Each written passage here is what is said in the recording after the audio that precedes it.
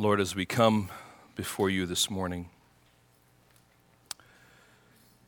Lord, we ponder at our own lives and the struggles that we may be going through. Some might be here today and everything seems to be going well.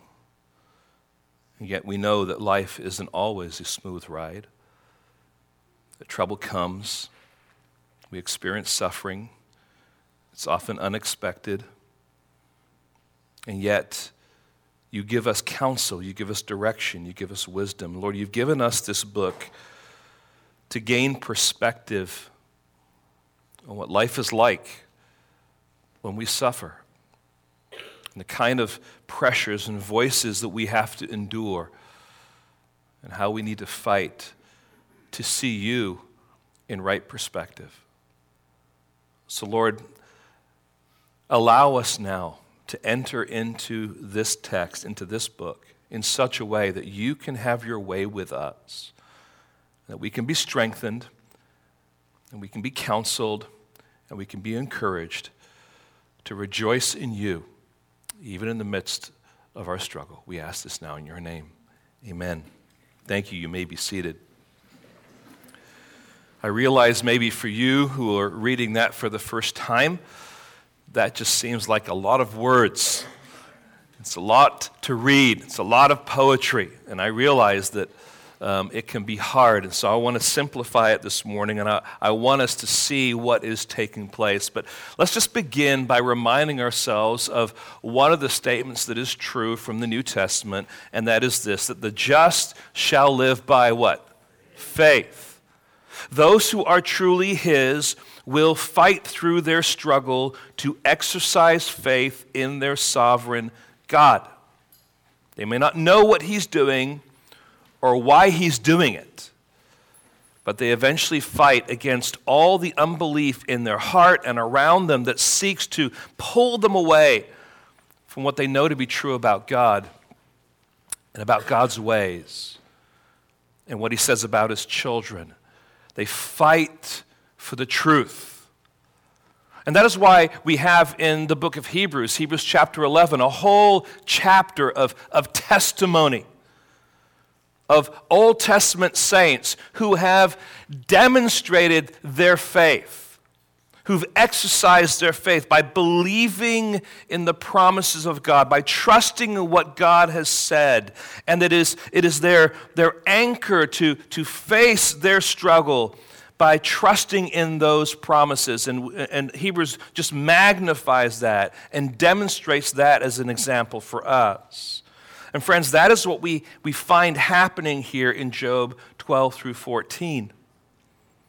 There's a sense in which Job is roused up by the words of Zophar, the third friend who speaks, and that he begins now to take action.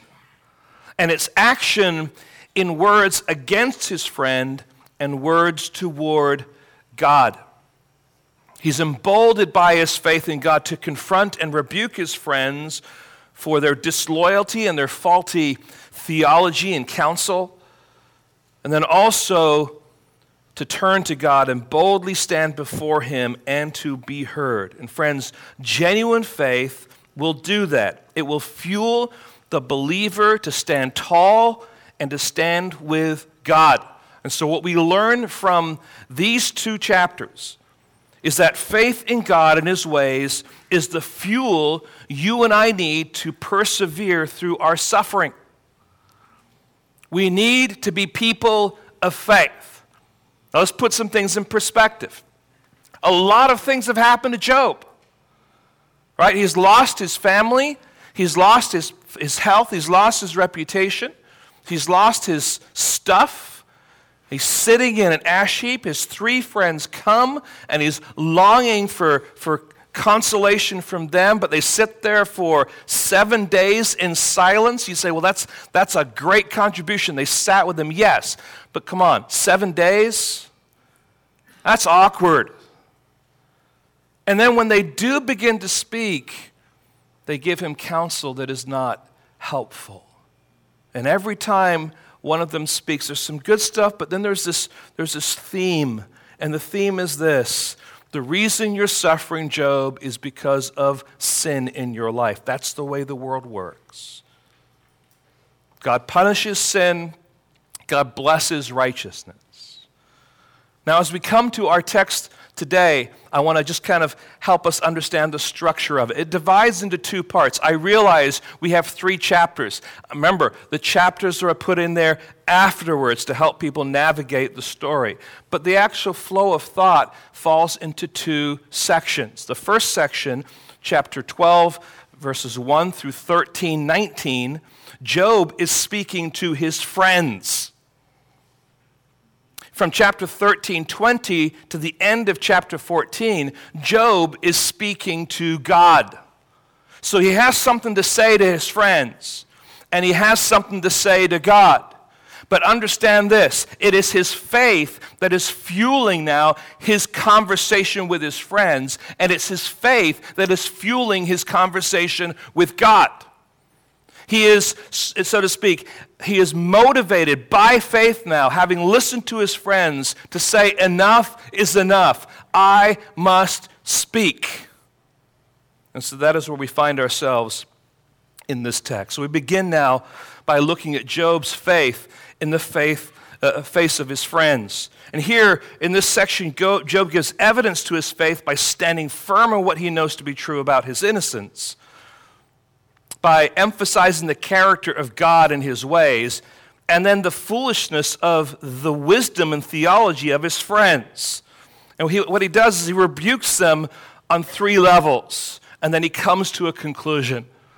So let's begin by looking at this first rebuke. Job rebukes their arrogant wisdom. Now, we're not going to read through all the chapters again as we go through this sermon, but understand we're going to kind of highlight things that he says.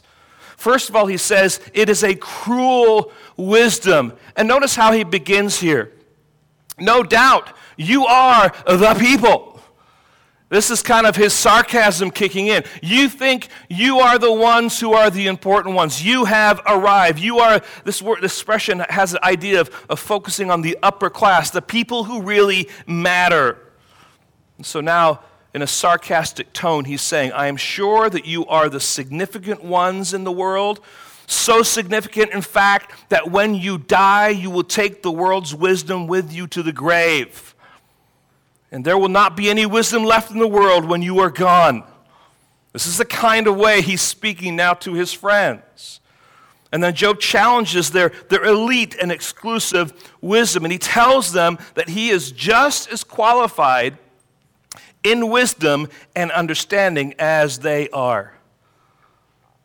But this is a cruel world. You want to draw your attention to verse 4. He says, I am a laughingstock to my friends. I who called to God and he answered me, a just and blameless man, am a laughingstock. So he's appealing once again to his innocence, but he's also appealing to the fact that he has already cried out to God. He has already appealed to God. In other words, this is a statement of faith. This is a statement of allegiance to God. So I am in the right with God. I am blameless before God, but even then, according to my friend's wisdom, I am a laughingstock. But why is that the case? Because in their wisdom, it is those who are suffering misfortune. They are suffering that way because of their sin. And those who are at ease, they despise those who are suffering, because in their minds, those who are suffering because of sin. So, those whose feet slip because of sin, small sins, significant sins, secret sins. If you remember, we summarize that as kind of the 3 ways the friends were approaching Job. They are rejecting him. And so for them, misfortune is evidence of unforgiving sin. And friends, that is cruel. In fact, in the context of what he's saying here, notice how in verse 6 it says, the tents of robbers are at peace, and those who provoke God are secure, who bring their God in their hand. In other words, it's more peaceful, it's more secure for people who are opposed to God, who are robbers, than there is for someone like me who's standing in a right relationship with God, according to their wisdom. It's cruel. their wisdom is cruel. Secondly, their wisdom is shallow. Notice these expressions here. He's saying, listen, what you've told me is nothing new. The birds, the beasts, the bushes, the fish, they all know it. They all know what the hand of the Lord has done. To them, this is no secret. He's the one who holds life in his hand. So you think you're wise and beyond everyone else, but you are just speaking the wisdom that creation already knows. See, creation knows that the hand of the Lord, God's sovereignty, is behind every calamity it befalls. Whatever happens is because God has decreed it or ordained it. That's what the beasts know. That's what the birds know. That's what the bushes understand. That's what the fish know. So God's sovereignty over life should be obvious, so much so that it's like the relationship between the ears and words. You see that? When I speak, you hear. That's natural. That's normal. That's obvious. That's clear. That's what he's saying here. It's just as natural as mouth and food. When you get food, you put it in your mouth. Both of those things are natural. And so what they're saying is God's sovereign hand over the affairs of this world, bringing difficulty in life or bringing blessing in life, is all part of God's sovereignty. It's as natural as the hand and the mouth. It's as the food in the mouth. It's as natural as the ear and words. So according to Job, their wisdom is a shallow wisdom. It's simply God 101. So he's rebuking their arrogant wisdom. You posture yourself as being so smart and so wise, but your view is basic. Secondly, he rebukes their distorted theology.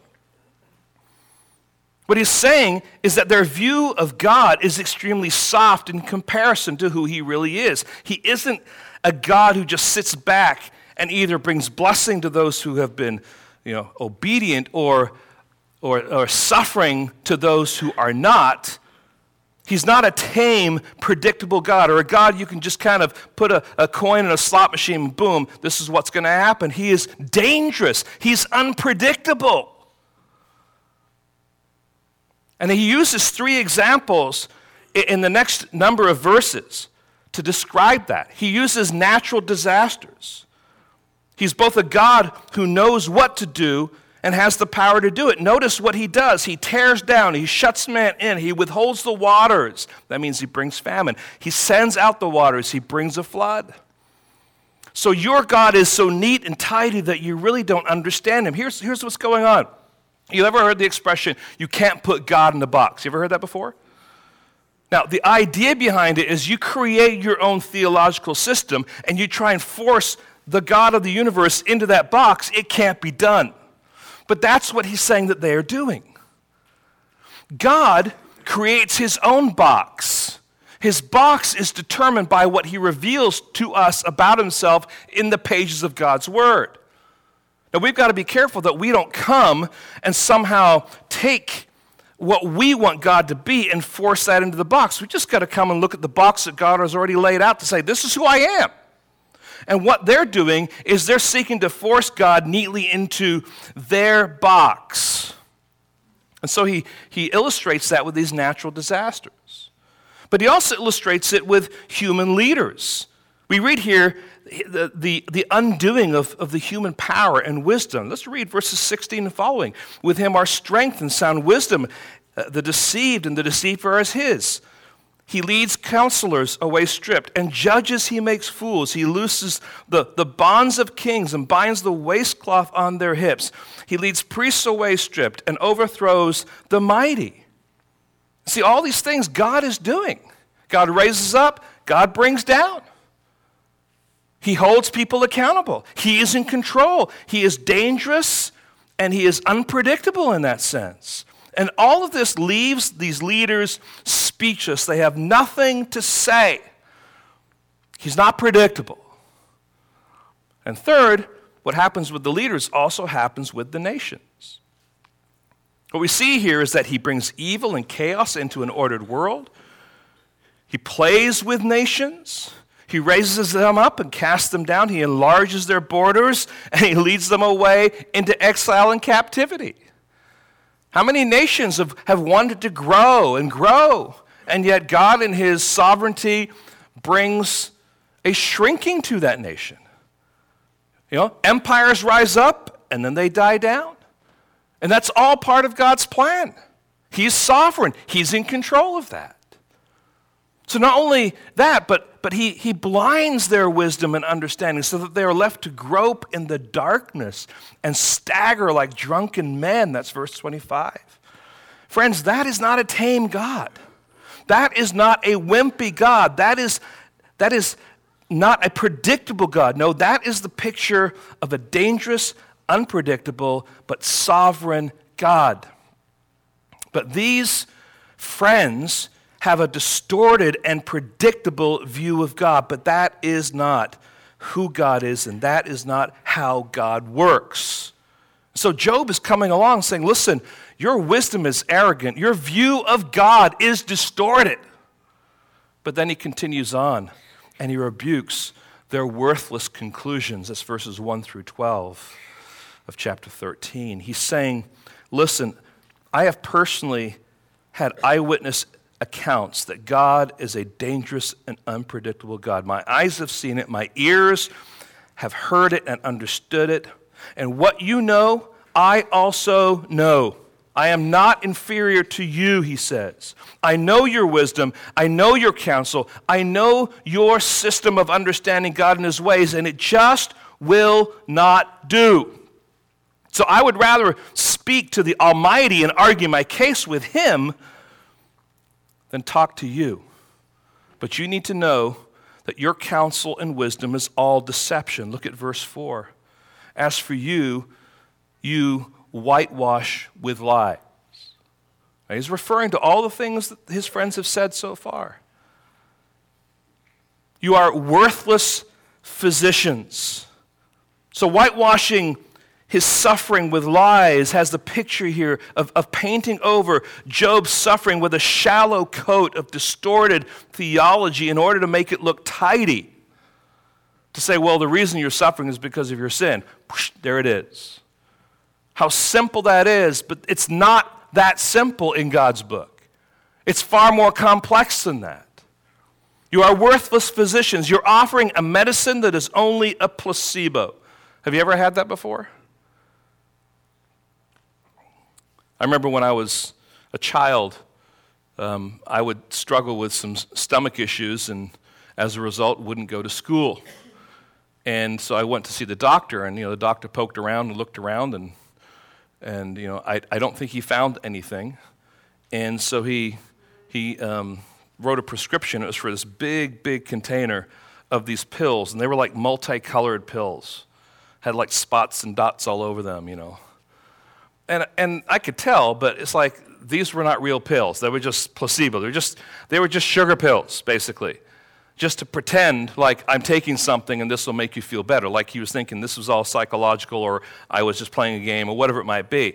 This is what he's talking about. The things that you have said are so far off the mark that you're offering me something that doesn't help at all. And you're worthless physicians. You just make my situation more difficult. So I wish that you would just be quiet. That is the closest you will get to wisdom. It's something you should not say too often to someone. That's in verse 5. Notice what it says. Oh, that you would keep silent, and it would be your wisdom.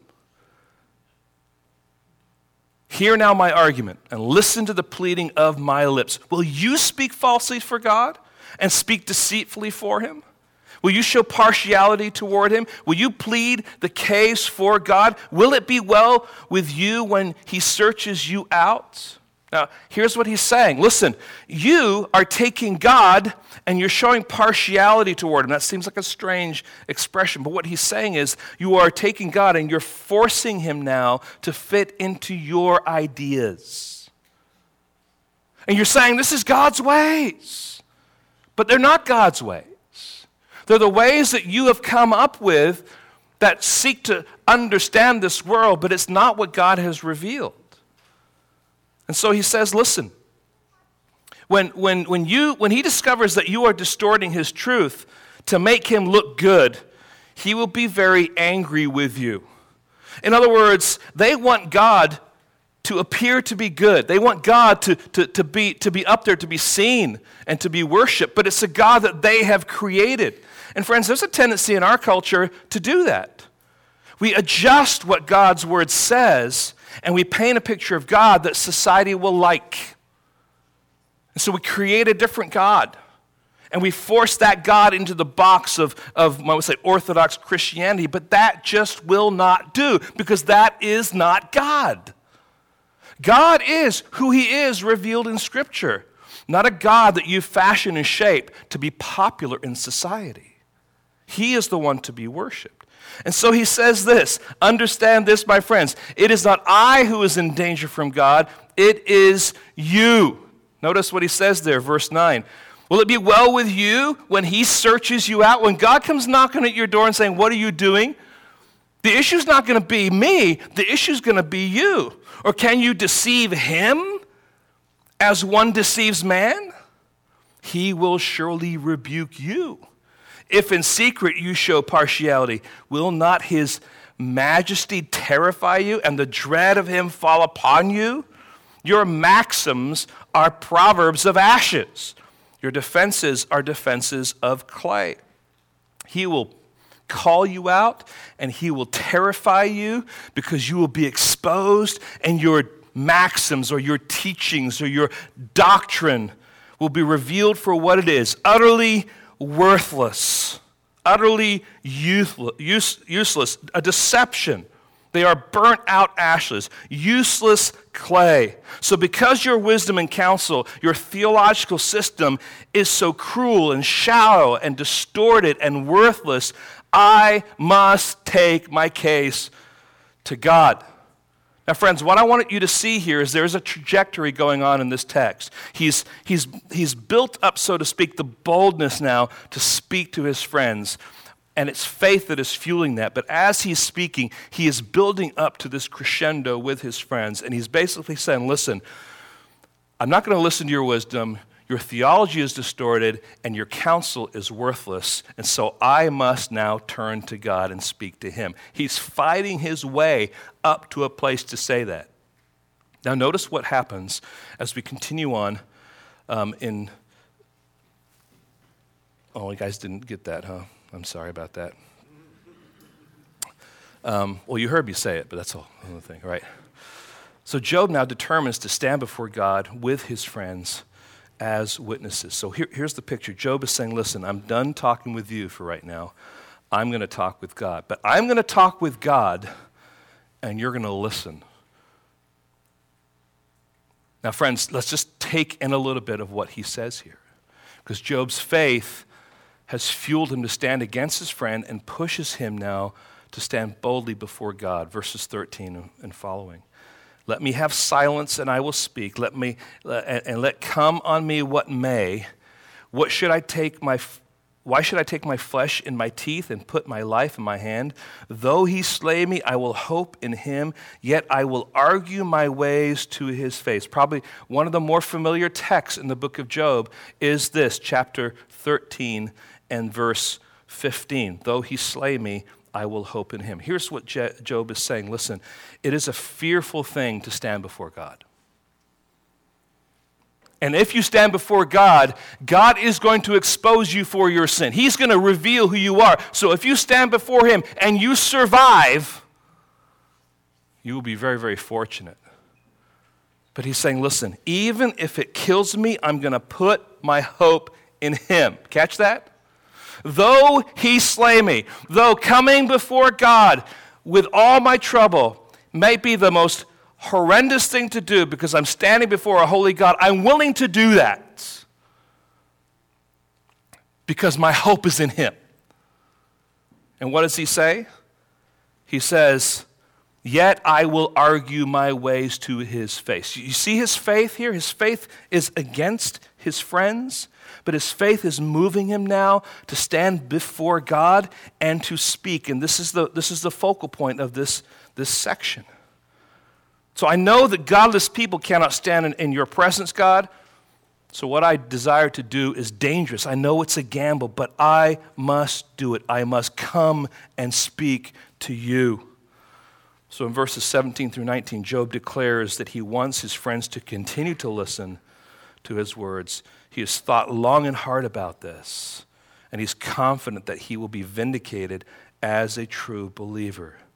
So Job boldly presses on by faith to appeal to this dangerous, random, unpredictable God. But he's doing so knowing that the same God is righteous and just. The theological system of his friends is distorted, so now Job must appeal to what he knows to be true about God. That's the first section. And really, friends, it is set up for the second section. Friends, what you're saying is not worth listening to. So I must appeal to God. So now we move to chapter 13, verse 20. Job's faith in the face of his God. And in this section, Job reaches down into what he knows to be true about God and speaks boldly to God by faith. He makes a request. He then makes a logical appeal, but ultimately he will slip back into despair when he considers his circumstances again. He's finding himself in the middle of a large wood, and he's trying to get out. He has a plan.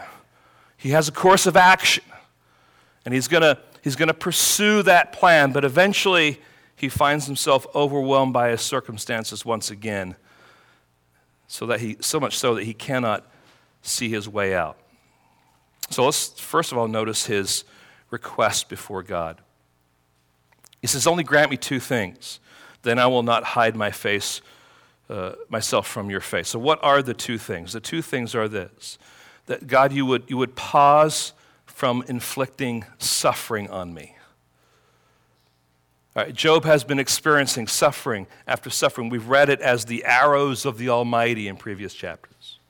He's saying, God, would you please pause that suffering? And then secondly, would you give me permission to speak? You guys remember the story of Esther? And when Esther came into the Persian king, what he did with the scepter would determine whether she would die or whether she could speak. It's the same kind of image here. He's saying, God, withhold your punishment. Give me permission to speak. Allow the scepter to be pointed in my direction so that I have freedom to speak. That's how he's approaching God.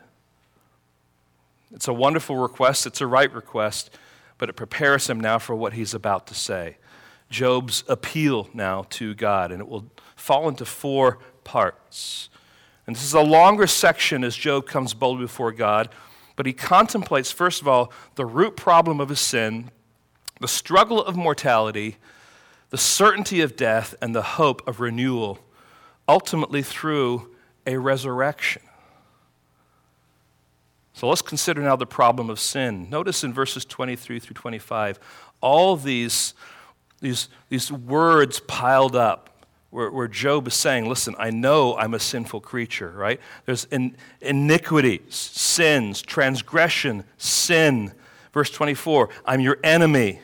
I'm like this leaf. I'm like this chaff that's being driven around. So he says, I know that I'm a sinful creature, that my sin is the heart of my issue before you, God. So he responds by saying, how many sins? Make me know my sin.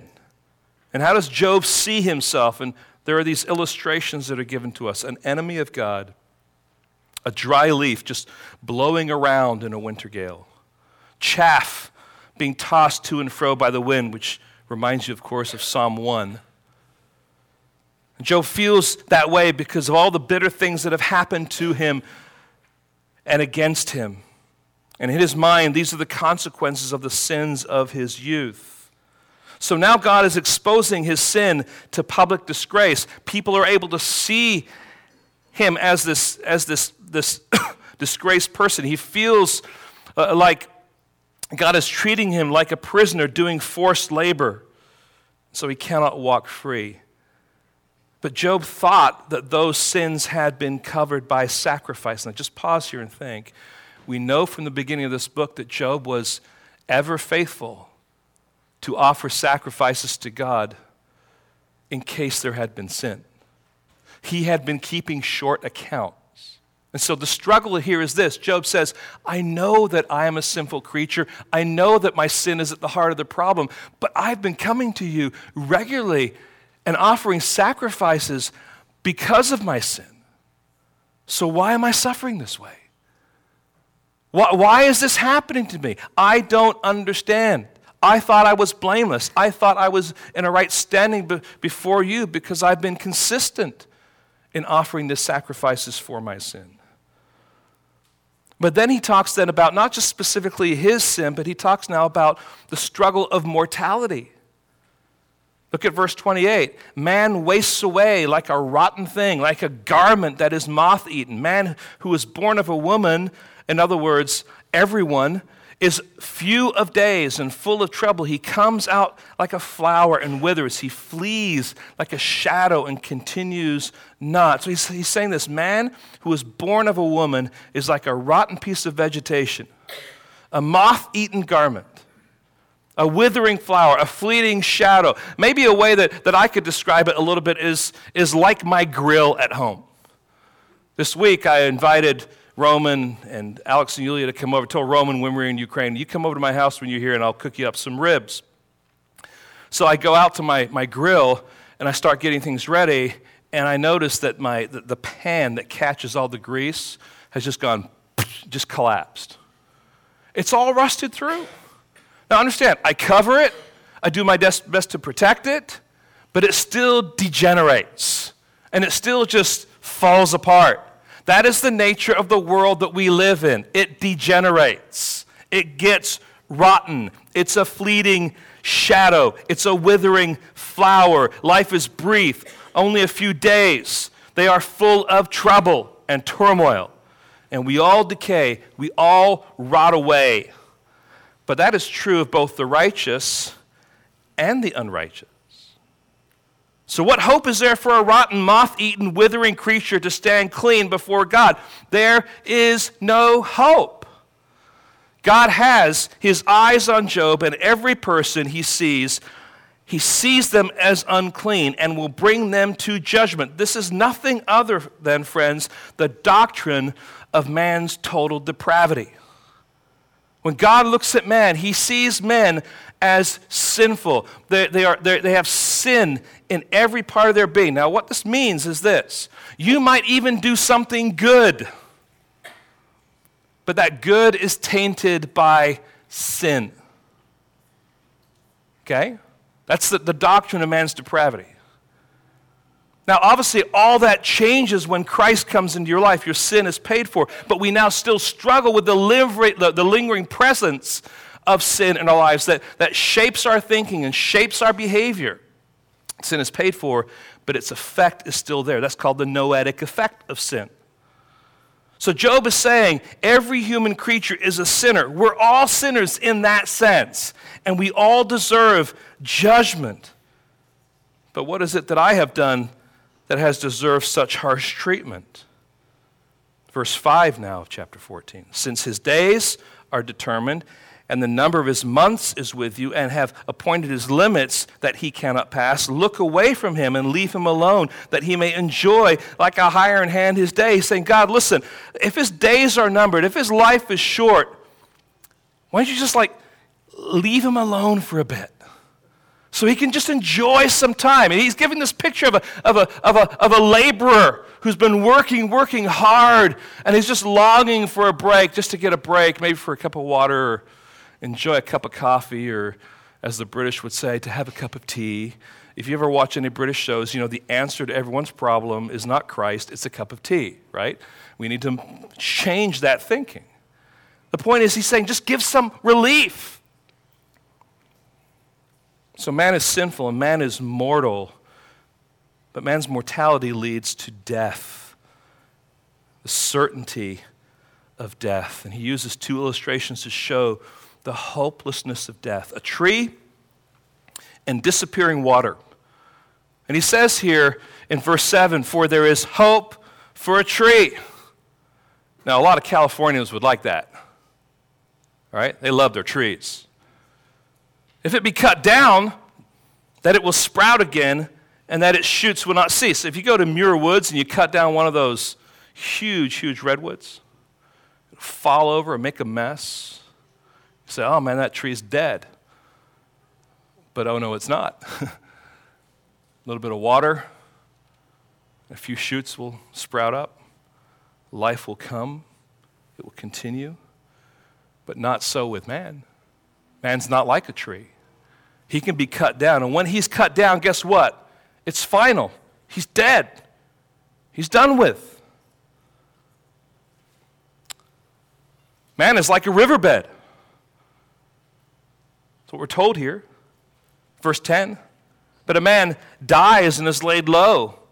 Man breathes his last, and where is he? As waters fail from a lake and rivers waste away and dries up, so a man lies down and rises not again. He's like a riverbed that had water, but it's gone. There's no life there at all. So these are two images kind of pitting against each other. He's saying ultimately that death is certain for man. Man's problem is his sin. Trouble, struggle, suffering is the normal circumstance for mankind or for mortal man, and death is ultimately certain. And so, what hope is there for man? All of this has been building up to a crescendo of what Job is about to say next, for certainly it is unexpected. And what we have before us now is profound gospel rooted in the pages of the Old Testament. And friends, I want you to hear this. As Job is wrestling with what's happening with him, as he's crying out to God, he recognizes his sin and that it needs to be dealt with. He recognizes the mortality of man. He recognizes the certainty of death, but he also is putting his hope in renewal. And what he says here seems to be a contradiction. But it's not a contradiction because what he has been describing is natural law, but what is true is supernatural law. There's the natural world and there's the supernatural world. Man dies, his life is over in a physical sense. But there is renewal and hope in a spiritual sense. One commentator described verses 13 through 17 here as a wonderful and very personal passage. This is one-on-one, the believer speaking to God that he loves. Think carefully with me now about what Job is saying. Verse 13. Oh, that you would hide me in Sheol, that you would conceal me until your wrath be past, that you would appoint me a set time and remember me. Now, I understand this sounds strange. God, hide me in the grave? That's what he's saying. I know that I'm heading to Sheol. I know I'm heading to that place of the dead where there is no return. So please hide me there. Conceal me until your wrath is past. Set a time and remember me. And then he asks the question, verse 14, if a man dies, shall he live again? All the days of my service I would wait till my renewal should come. So if a man dies, if he is taken to Sheol, the place of the dead, can God hide him? God can conceal him until God's wrath is past? And at an appointed time, God can remember man and renew him so that he can live again. Does this sound like something to you? See, this word renew literally means to change one's clothes.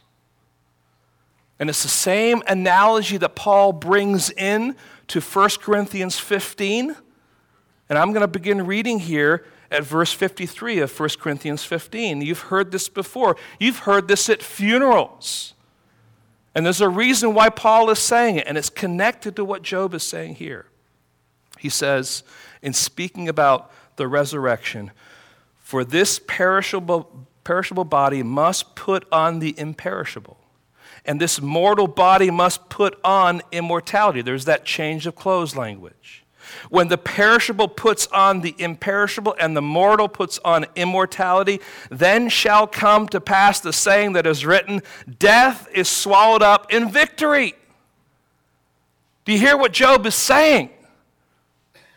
Sin is the issue.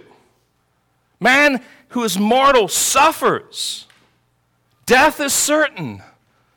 But for those who hope in God, there is the promise of renewal, and he's referring here to a resurrection. And verse 14 lets us know that if a man dies, shall he live again? The answer is yes, yes, yes, if his hope is in God. So this renewal that Job is talking about is a foreshadowing of what takes place in the believer because of what Jesus has accomplished by virtue of the cross and the resurrection. Man dies, but at an appointed time, God remembers and raises him up to a new life. So there's this renewal. But notice there's also a new relationship, or a relationship that is established once he has risen up. Verse 19, you would call and I would answer you. You would long for work of your hands, for then you would number my steps and would not keep watch over my sin. He's saying God's going to call. God's going to be looking for his created one, that would be Job. And he's going to keep watch over my life. He's going to number my steps like a father is watching over his children. And the end result would be rest, because God has securely put away Job's sin. Look at verse 17. My transgression would be sealed up in a bag. Now you've heard biblical descriptions about what does God do with your sin. He casts it as far as the east is from the west, right? Throws it into the depths of the sea. Here's the image. He takes all your sin into a garbage bag, he seals it up, and he throws it away. That's the image he's using here to describe what God does with his sin. This is the security that he has. Secondly, he describes it here as, and you would cover over my iniquity. You would paint over my sins. They are covered, they are sealed up, they are put away. This is an echo of what we hear the prophet Isaiah saying in chapter 1, verse 18. Come now, let us reason together, says the Lord. Though your sins are like scarlet, they shall be white as snow. Though they are red like crimson, they shall become like wool. Now, I don't know about you, but I am blown away that Job would be leading his talk with God to this place. And that in the Old Testament here, in this section, that he would have enough faith, not only to approach God, but to approach God so boldly with a hope and a certainty of this kind of renewal. So what we have here is resurrection, renewal, relationship, and rest. This is what Job sees. This is what he longs for. It's a huge step of faith. He had said to his friends, though he slay me, I will hope in him. That was the first step of faith, so to speak, by virtue of speaking to friends, now turning to God. And secondly, now, though I am a sinful, mortal, deserving of death, I hope for a resurrection that will renew and restore my relationship with you, God. This is faith.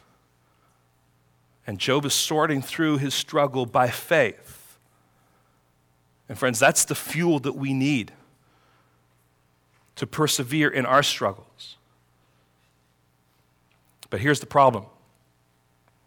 Once our eyes are moved from the object of our faith into our circumstances, we can so easily degenerate back into despair.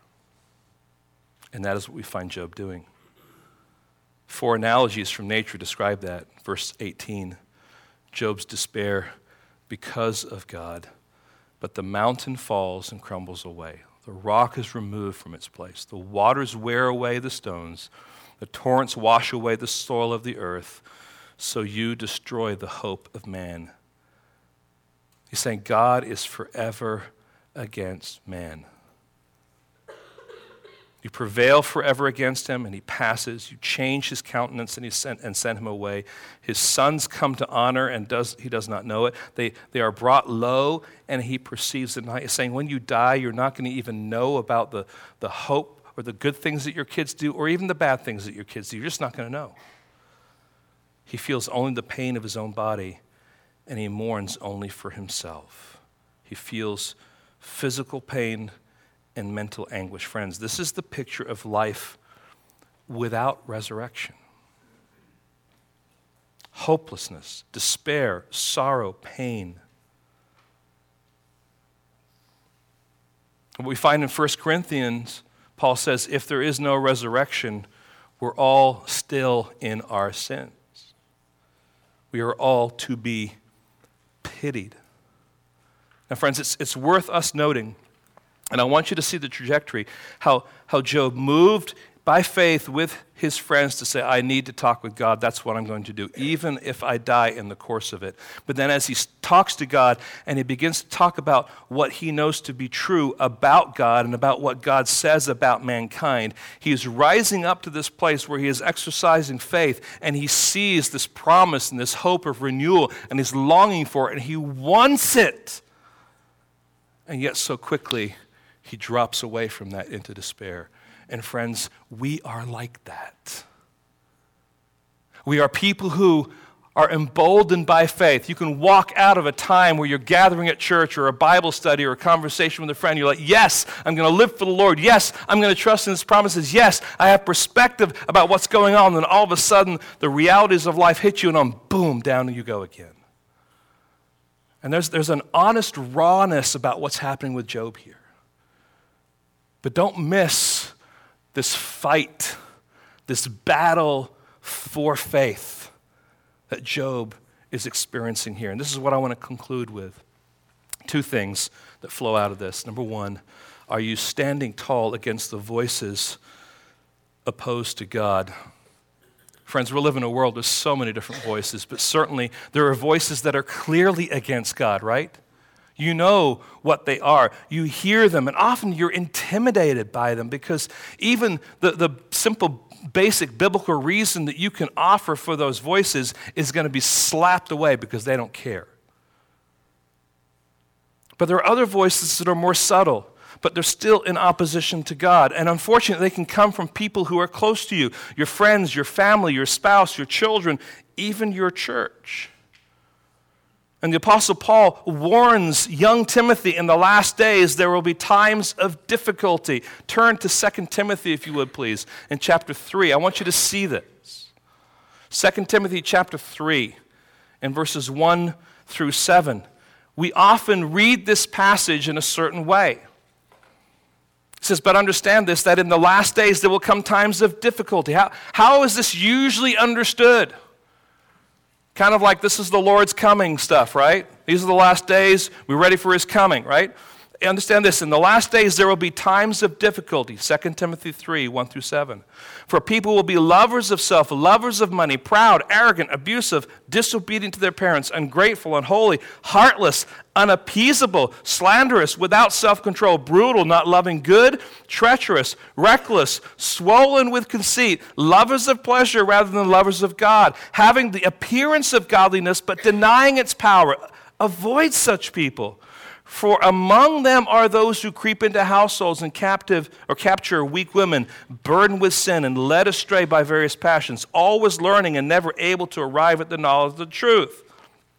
And we're tempted to read a passage like this and say, yeah, these must be the last days because that's how the world is. And Paul's point in bringing this up to Timothy is saying, this is what the last days are going to look like in the church.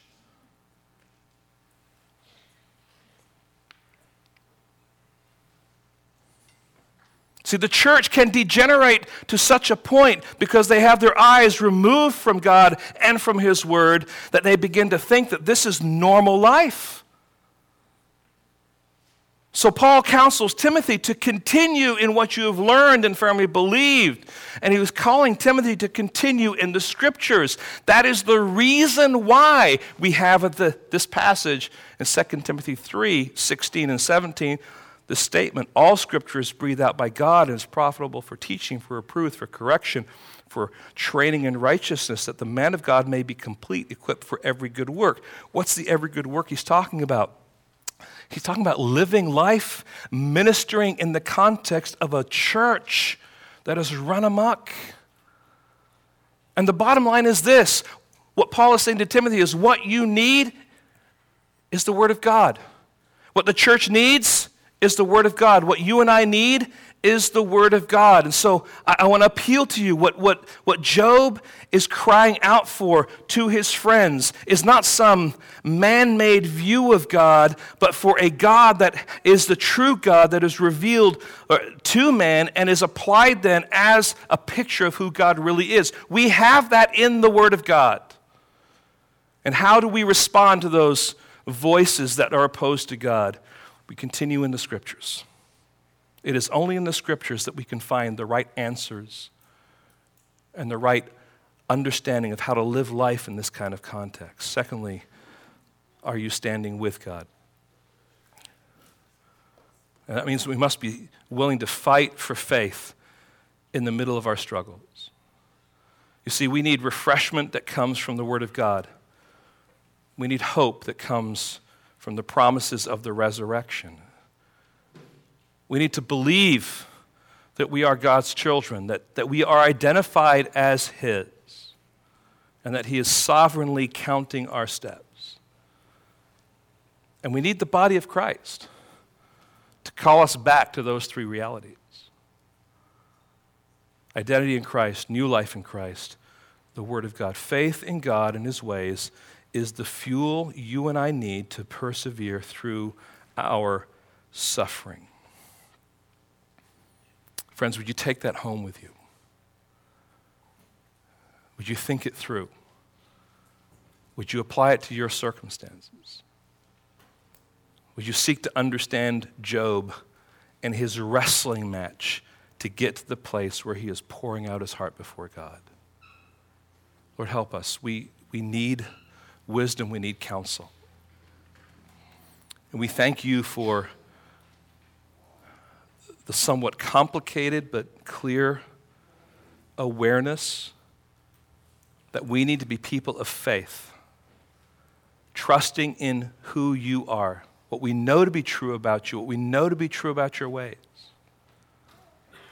And that although there may be voices that tell us things that are different, that distort our understanding of what's going on, or our view even of life, that clarity and comfort comes by trusting in you. Help us to fight by faith for those things. We ask in your name, amen.